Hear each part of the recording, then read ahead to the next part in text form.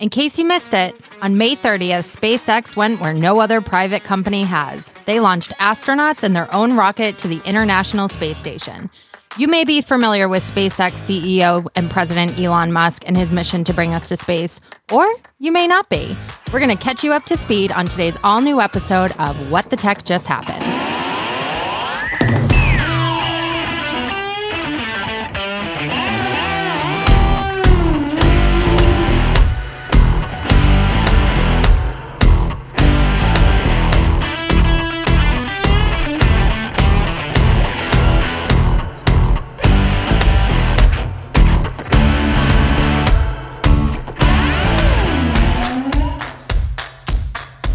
Good morning, Rob and Tyler.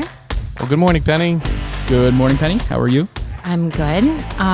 It is an exciting day. We're going to be talking all about space and space travel and satellites in space. So we've chatted a little bit about in some past episodes around using satellites to create sort of an internet umbrella in the sky that would give, internet access to people all over the globe, and how many satellites it would take to, how many satellites does it take to connect the world with internet?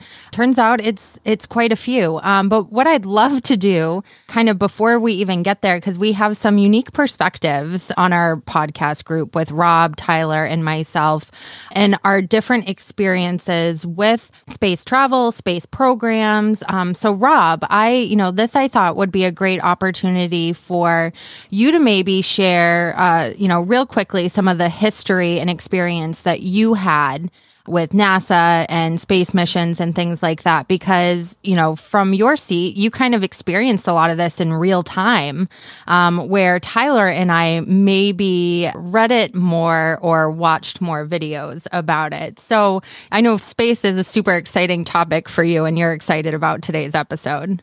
Yeah, it really is. So if you remember correctly, we did that really cool episode on generations, and we got to listen to some of the boomers on their talk, and we talked about the different technology and how that's changed.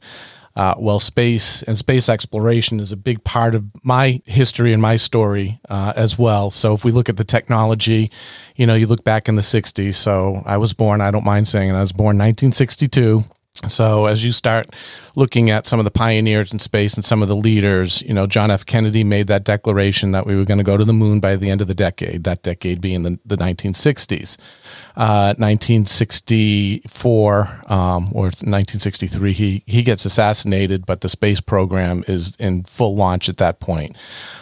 Prior to that, you had a lot of the early days of NASA. So, we were talking about that before we started recording here.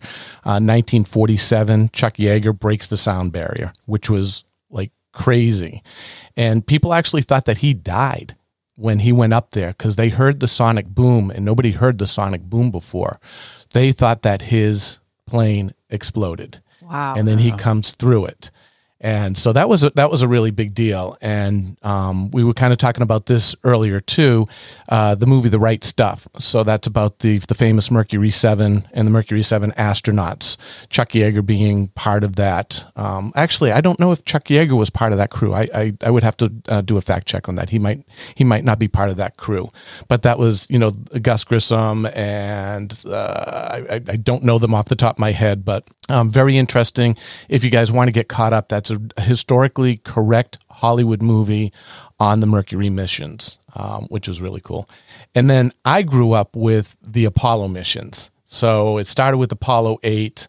The most famous one for me anyway is, of course, Apollo 11.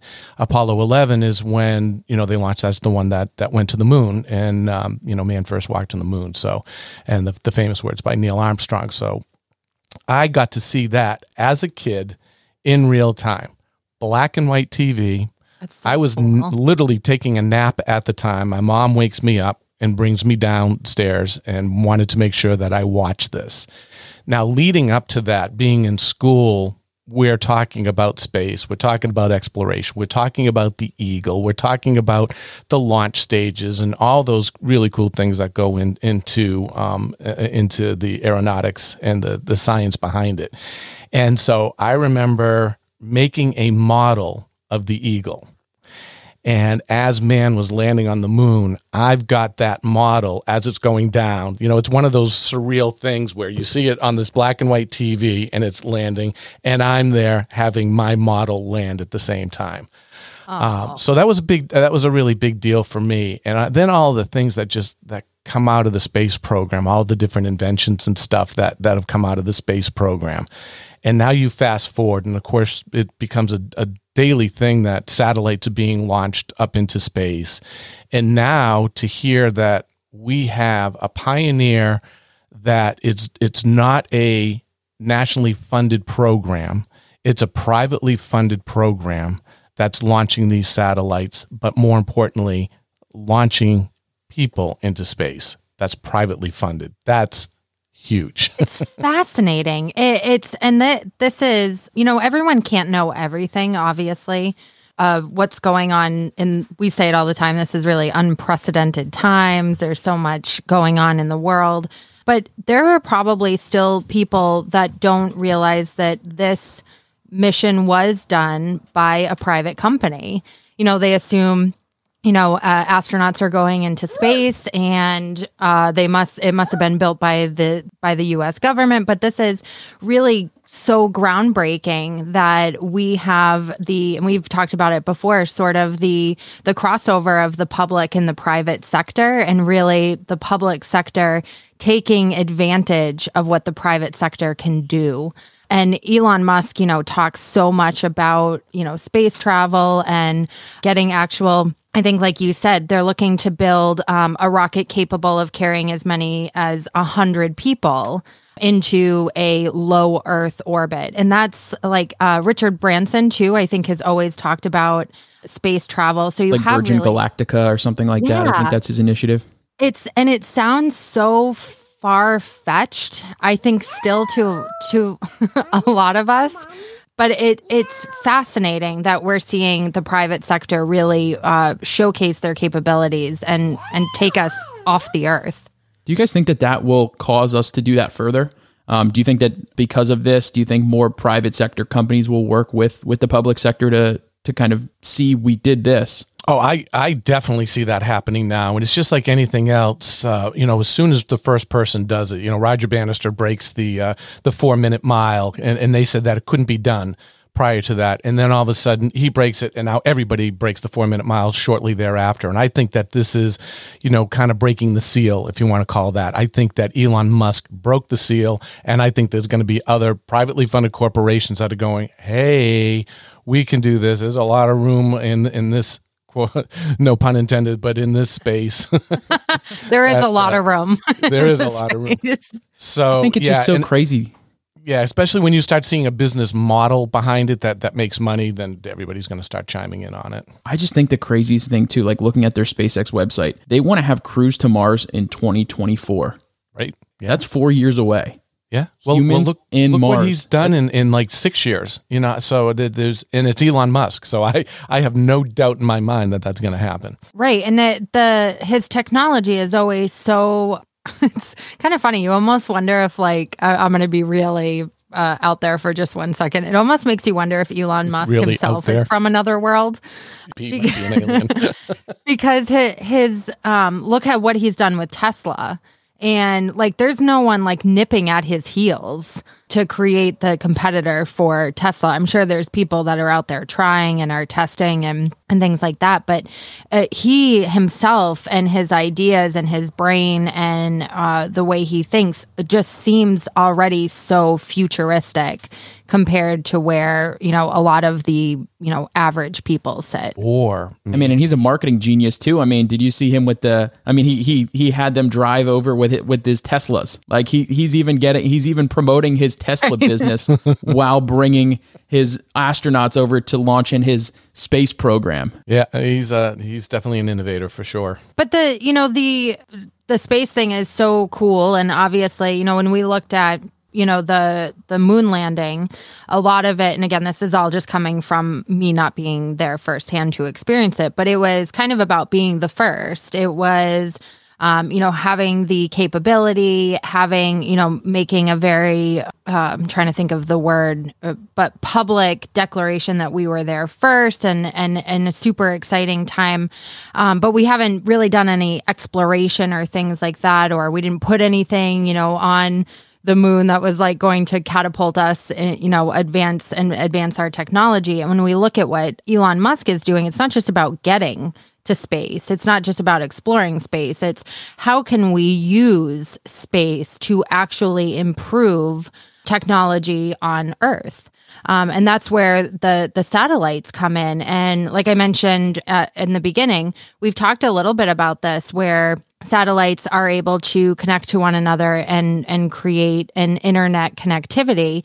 And when we look at the potential for what SpaceX is doing, this could, and I believe that there is a significant amount of funding from the federal government on the line for this, to the tune of, I think, about $16 billion to build out a satellite program that delivers internet across the globe. And that seems so tangible to us, right? Like that just seems like, oh, okay, I can go anywhere and my internet's working, but it's coming from space. And I don't think anyone actually thought that way when they thought they'd have internet everywhere. They figured it would, we'd have Wi-Fi signals on everything all over the place. So that's what I think is really exciting, is that the functionality of space travel now versus maybe the exploration and declaration that we were in space of space travel of yesteryears. Is that fair, Rob? I mean, I wasn't obviously around, but... Yeah, no, I think that's actually absolutely fair. And I know we had started having conversations like a decade ago, and they started talking about internet connectivity through satellites, and like, and everybody would say, can you imagine if that were able to happen, that would revolutionize? And now here we are on the forefront of that, where that's actually going to become a reality. And so again, you have somebody like an Elon Musk that's taking that innovation, and he's taking that foresight, and he's bringing it to fruition here with this. It's fascinating to me. I want to step back here. I want to tell you some interesting facts about satellites. Oh, please do. Yeah, just so we can kind of put things into perspective here too, especially how it ties into what Elon Musk is doing. So they talk about how fast satellites move. They move at 18,000 miles an hour, which allows them to orbit the Earth 14 times a day.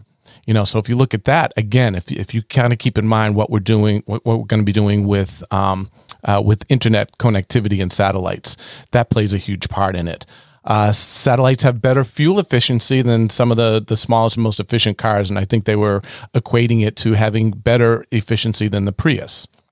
There are two satellites in orbit around Earth chasing each other. NASA has them tracking gravitational anomalies, and NASA has nicknamed them, ready, Tom and Jerry.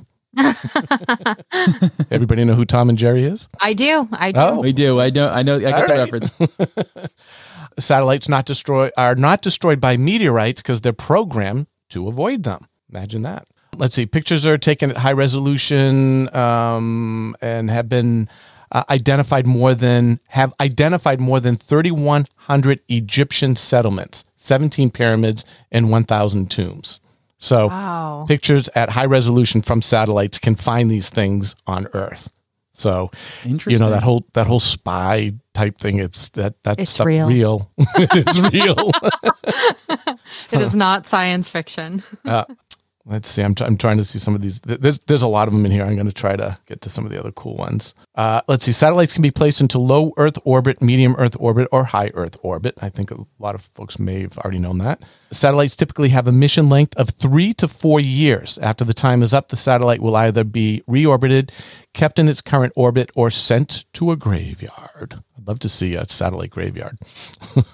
I wonder do you have in your information there, like what the average lifespan of a satellite is? Well, I think that's saying that, like 3 to 4 years. Oh, 3. I'm sorry. Sorry. Okay. Yep. 3 to 4 years. Wow. That seems quick. Low. I know it does, especially for the millions and millions of dollars. Although I guess if you're building, I guess that's what I'm thinking. But if you're building something for space, the environment's a bit tougher up in space than it is here, I hear. Yeah, just a little bit. Yeah, so those a few fun facts. I think there's a lot more there, but I just thought I'd tell you that to give you a little bit of perspective.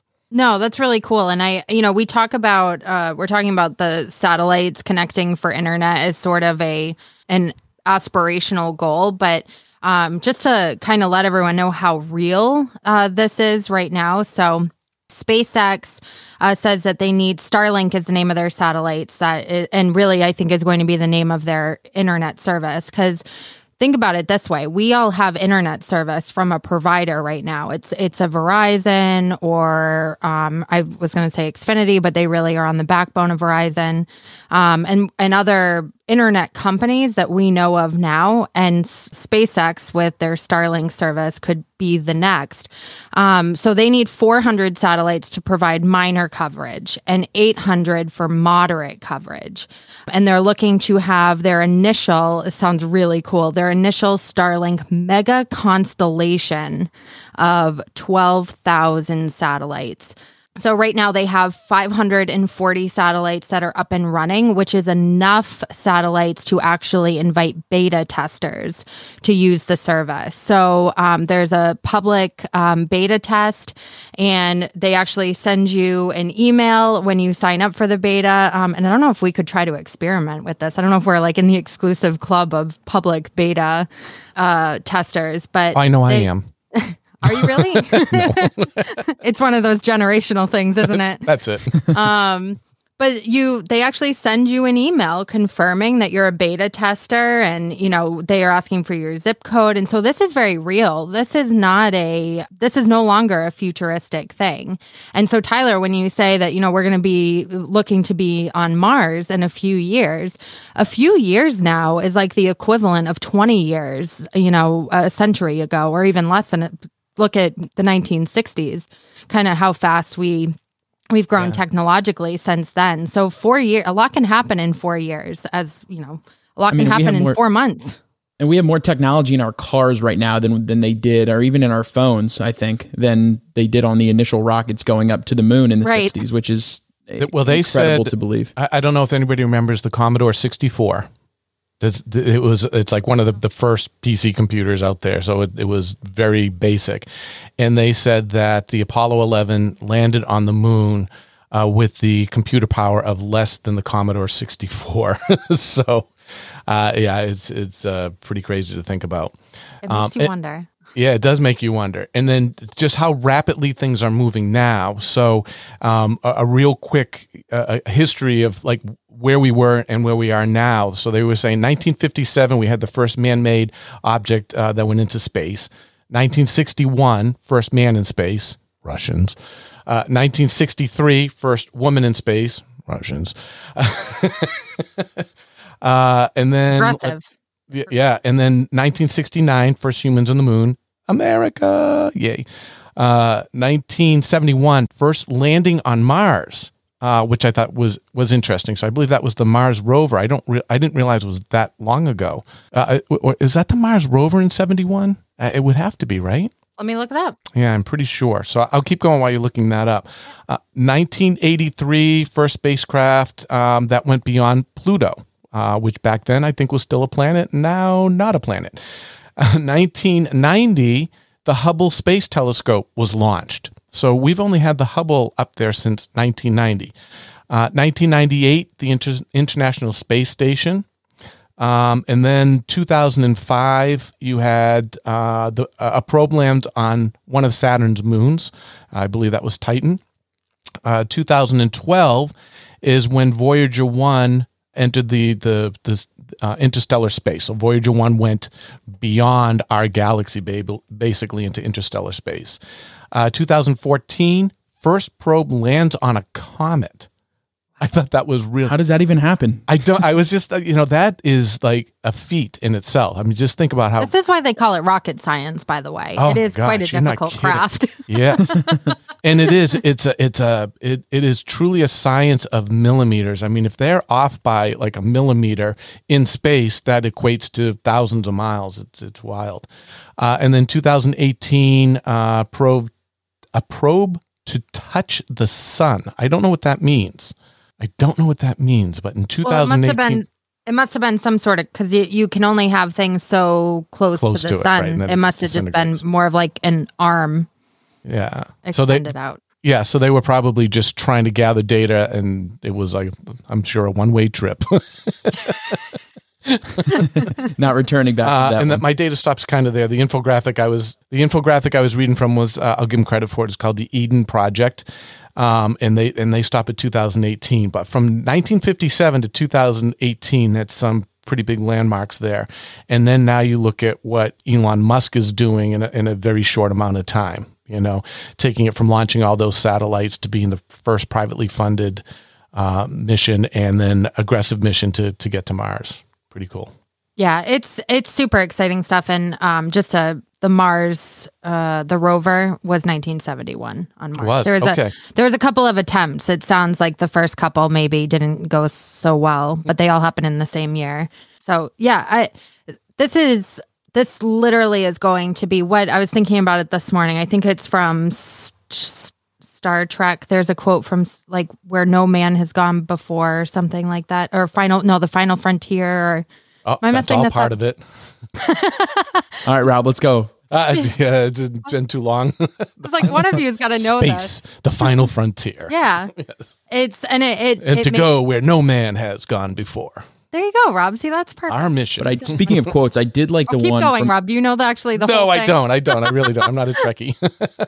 And people listening are probably going to be very disappointed. They're already quoting it like, come on, man, say it.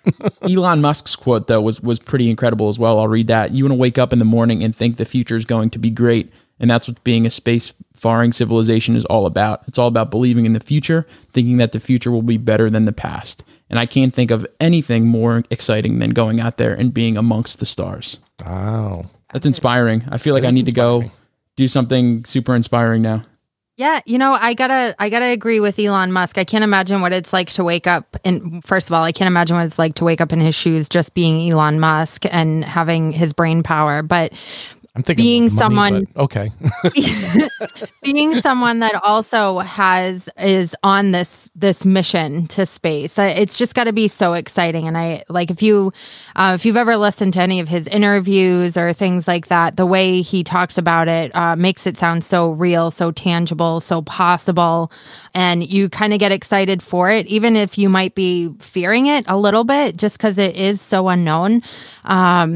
This is the best part of technology. And I think to kind of bring it home, we talk about space and how amazing it is and what it takes to get to space. But a lot of this starts with using a computer and using simple things to actually make that technology, develop it, think it, code it out, all of that stuff. So it's funny to think sometimes that the computers we sit in front of every day are powering some of... Yeah, these are just the tools that are powering space exploration and things like that. And that is a really exciting place to be. And I know that Connection themselves actually has a few customers in the space satellite world. And that's really exciting that we get to be a part of that with our customers and really give them the tools that they need to accomplish space travel. So, it kind of makes you feel like you're part of history. In a little way. And I think everyone's a little part of history. So this is a really exciting time. And we'll keep everyone posted as, space exploration continues and advancements that we see in the satellite world and internet connectivity. So I think that's a wrap for today on... No. Oh, no. Space, the final frontier. These are the voyages of the Starship Enterprise. Its continuing mission to explore strange new worlds, to seek out new life and new civilizations, to boldly go where no man has gone before. There it is. And on whatever platform you're listening to us on. I love it. Please remember to like, share, and follow so you can get all of these fantastic episodes as soon as they're available, and share them with your family, your friends, and your coworkers.